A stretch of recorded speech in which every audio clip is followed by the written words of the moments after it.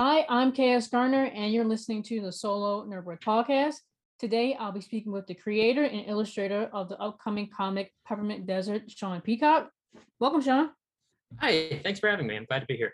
Well, thank you for joining me. Thanks for responding back. Because normally, when I send emails to people's website, I guess it goes to their spam folder or something because no one ever really responds. And I was Yeah, kind of it can be nervous dodgy. about doing Yeah. that.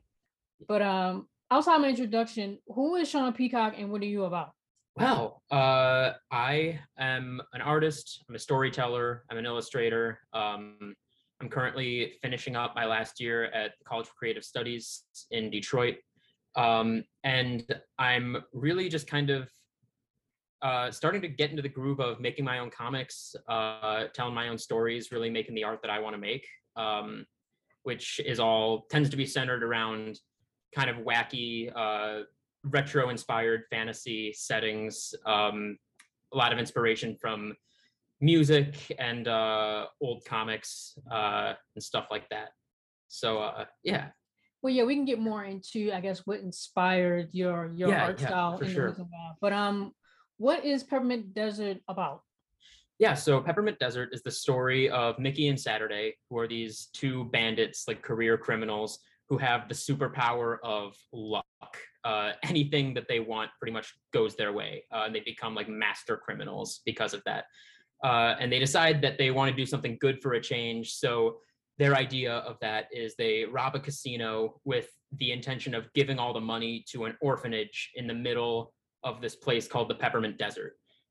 So they set out into the desert, and when they get there, they are chased by a devil named Balthazar the Incessant, who sees their luck as a crime against nature and wants to drag them to hell and torture them for all eternity.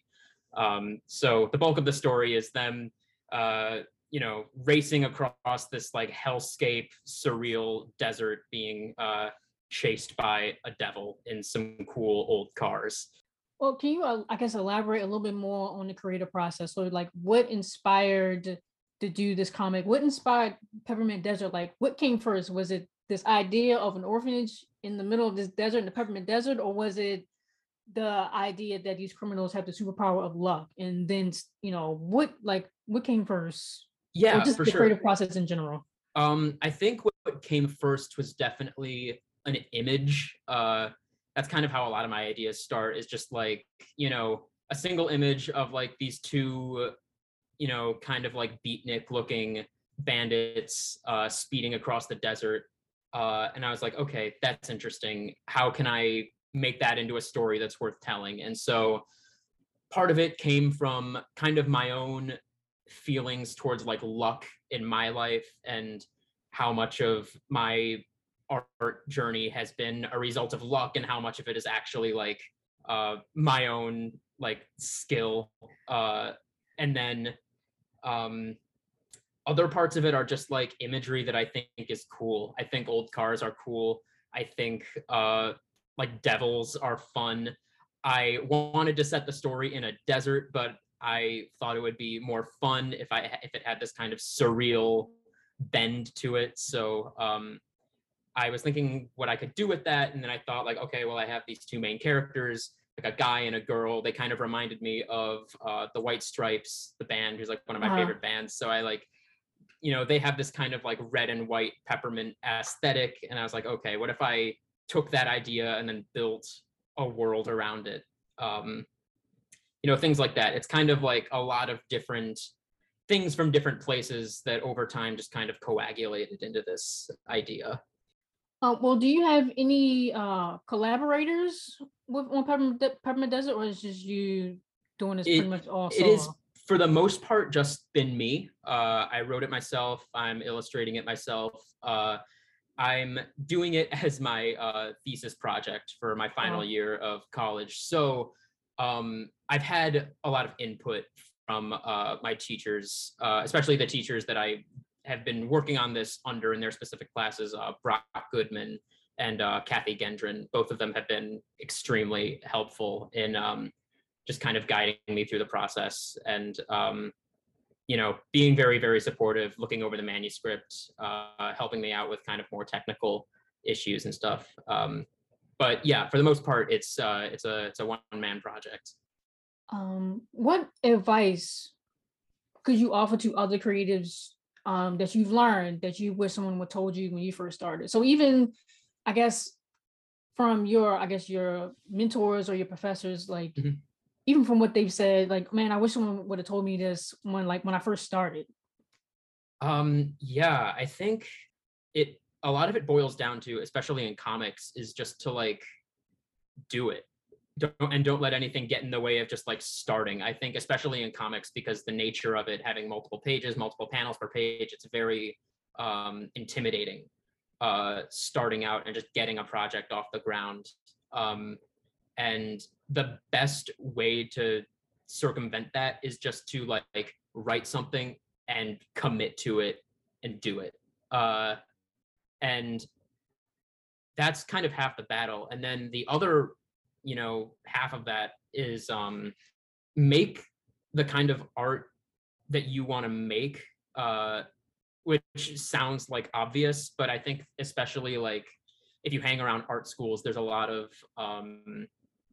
there's this idea that like you have to be making art in a certain house style or that should cater towards like a certain expectation of, what is expected of an artist in your field. And I think the biggest lesson I've learned is that you're always going to get better results if you follow your heart and try to make things for you, if that makes sense. Yeah, yeah, it does make sense because I know, like when you're in school and pursuing art, because I majored in graphic design, Right. and there's this expectation of what you're supposed to be making versus what it is that you actually want to make, and then you really don't know how to do any of it. So it's like you kind of have to do what the professors are expecting you to do, or any type of I guess, prospective employers want you to do, Mhm. whereas this is what I want to do. So Yeah. how do I cope with the struggle with doing that? Yeah, So yeah, for I get sure. it. I mean, like the thing that's helped me a lot is crap, I lost my train of thought. Um sorry. No, it's I Uh actually that happened to me a couple of days ago. I was like, "Dad, what was I talking about?" And then it came back to me eventually. no, yeah, definitely like just making the type of stuff that you want to make, uh and being true to yourself. Oh, this is what it was. Is that I'm really, really fortunate to be in a position where I'm in art school, I'm studying illustration, and I have this space and this time in my life where I don't have to make the type of art that is like expected of an illustration major. I have this opportunity to do whatever I want. Uh, and once I graduate and I have to like enter, the job field and really start like making money with a capital M, I'm not gonna really have maybe as much time as I'd like to like explore things that are purely creative. So in that way, it's really, really nice to be able to have this time to just floor it on something that feels 100% me. And even if I crash and burn after I graduate from this place, I'm still gonna have one killer comic book that was like that has my name on it. Uh-huh. Yeah. Well, I was looking at your website, allsorrows.com, Yeah. and I guess it's called Fog Chapter One. Is that like your first Chapter One, The Blue Rose? Is that like your Yeah. first published work? I guess that you intentionally put out there for everyone to see. Yeah, pretty much. I mean, like I made like tiny little like cartoon comics when I was like a kid, but Mhm. yeah, this like new era of me like really taking it seriously is yeah, that was the summer between my freshman and sophomore years of college. And I was kind of in that space again of like having to like I was like, oh God, like I should be, learning how to paint better. I should be making, like book covers or things that are more commercial. And I was like trying to like get my painting skills better. And then at one point that summer, I was like, well, the thing that I really want to do is comics. So like I should like make a comic.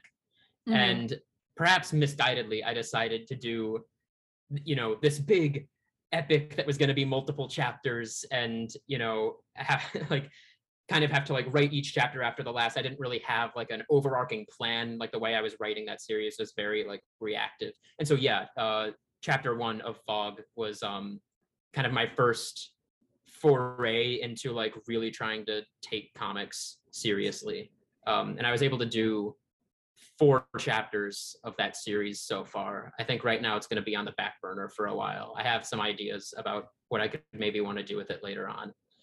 But yeah, I see the 4 here, and it's like it is chapter 1, the Blue Rose is like a painter type style. Mhm. But then as you go into chapter 2, 3, and 4, you can see how it goes more into like illustrative comic style, and looks like you have a lot more confidence kind of in your work. Like Yeah, you definitely know this is your style of work, and because it's being more and more consistent in a way, it kind of has like a horror feel to it too. yeah, Like, especially that 4th one for sure.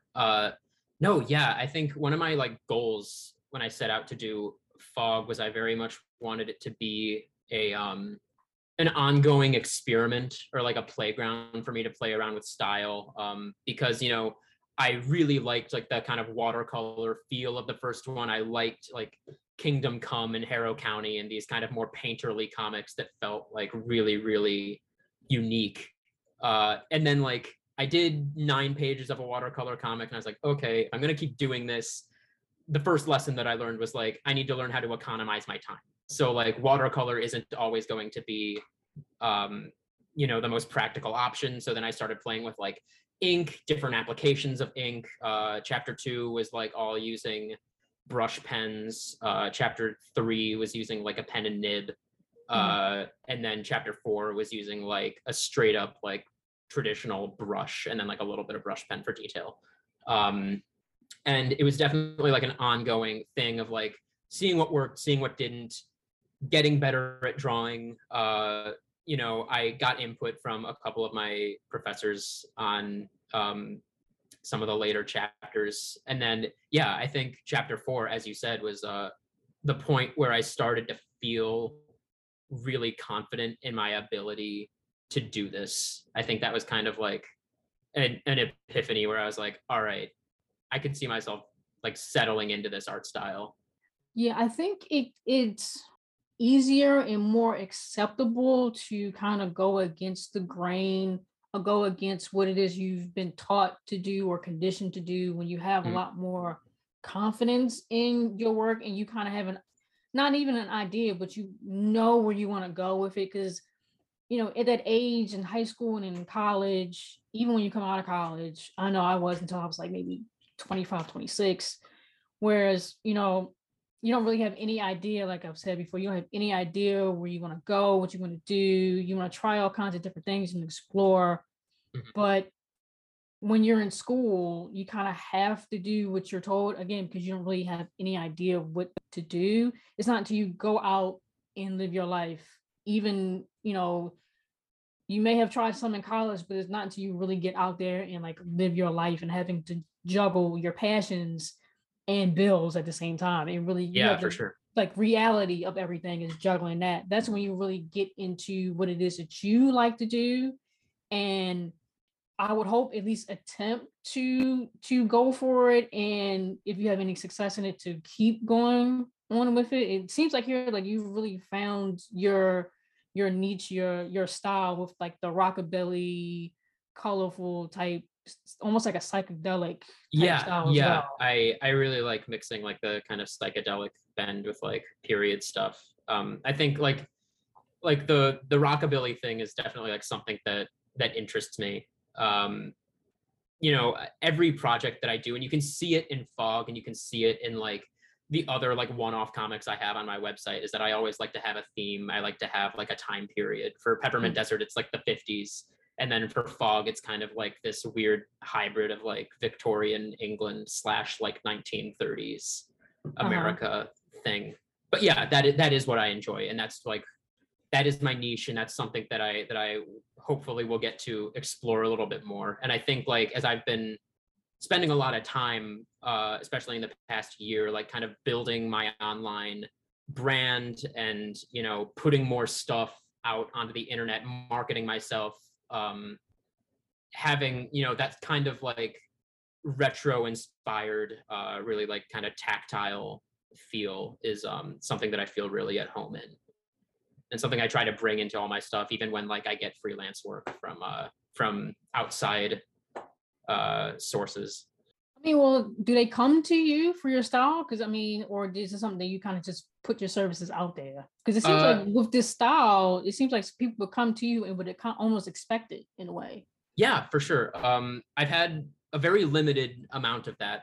I'm always welcome for people to come and hire me. But yeah, I've been lucky enough to score a couple jobs, things that aren't finished yet, so I can't really talk about them. But a couple freelance gigs that came in, really like my style, the kind of again like psychedelic thing that I do, and I've been really happy to work with some folks on within that style, to serve their interests, but also to kind of get off doing my own thing along with that. So that's been really gratifying.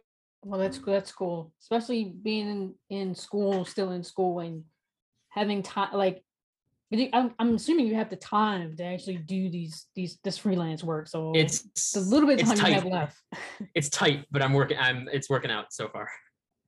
Okay, well, my last question for you, Sean, is what is your idea of success? So I ask creators that because if we're not getting regular paychecks from a full-time job or making consistent revenue from our art, we're considered failures, or we consider ourselves failures. Many of us will put our dreams and projects on the back burner or give them up altogether because this career path can be highly intimidating and competitive. So what is your idea of quote unquote success? That's a really great question. And I am going to start off by saying that I'm super self-aware in the fact that like I am very much like at the beginning of my like creative career. Like arguably I have like barely even started it. So my idea of success right now is like almost any semblance of like financial stability. However, like if you're asking me what my idea of success is like as a storyteller, it's like just being able to get my stuff out there and have people read it and care about it and hopefully affect someone in a positive way. Because the way that I tend to write tends to be very like I tend to write in these little like parables. Fogg always had this kind of controlling idea of like love, mystery, like being self-aware. Peppermint Desert is about luck. I'm always trying to like not necessarily teach a lesson, but like explore an emotion or like an idea or something that's close to me. And so hopefully if that speaks to somebody, that would be my idea of success. Yeah, I pretty much ask everybody that regardless of the stage that they're in their career or hobby or whatever it is that they're doing, because everyone gives such different answers. Like right now makes sense that you want financial stability with your artwork, your comics, I should say. Because I was spoken with someone else and they say like success, I guess is fluid in a way, depending on where you are in your life, it changes. Like he had been doing his illustrations for like 30 years. He worked in photography and he worked for a magazine for a while as well. And then now he's getting more and more to doing his own type of stuff. So it changed from the financial stability to the freedom to do whatever that he wanted to do. Yeah.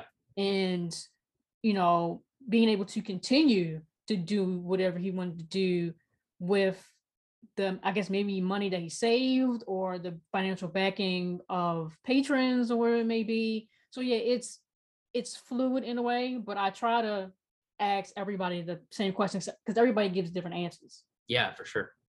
Is there anything else that you wanted to touch on about Peppermint Desert that I may have missed? Do you have a definitive date? Because I know it's supposed to be like a spring release, but yes. Do you have a month or? I am always keeping people posted on my socials about that. At the moment, there's not a specific day.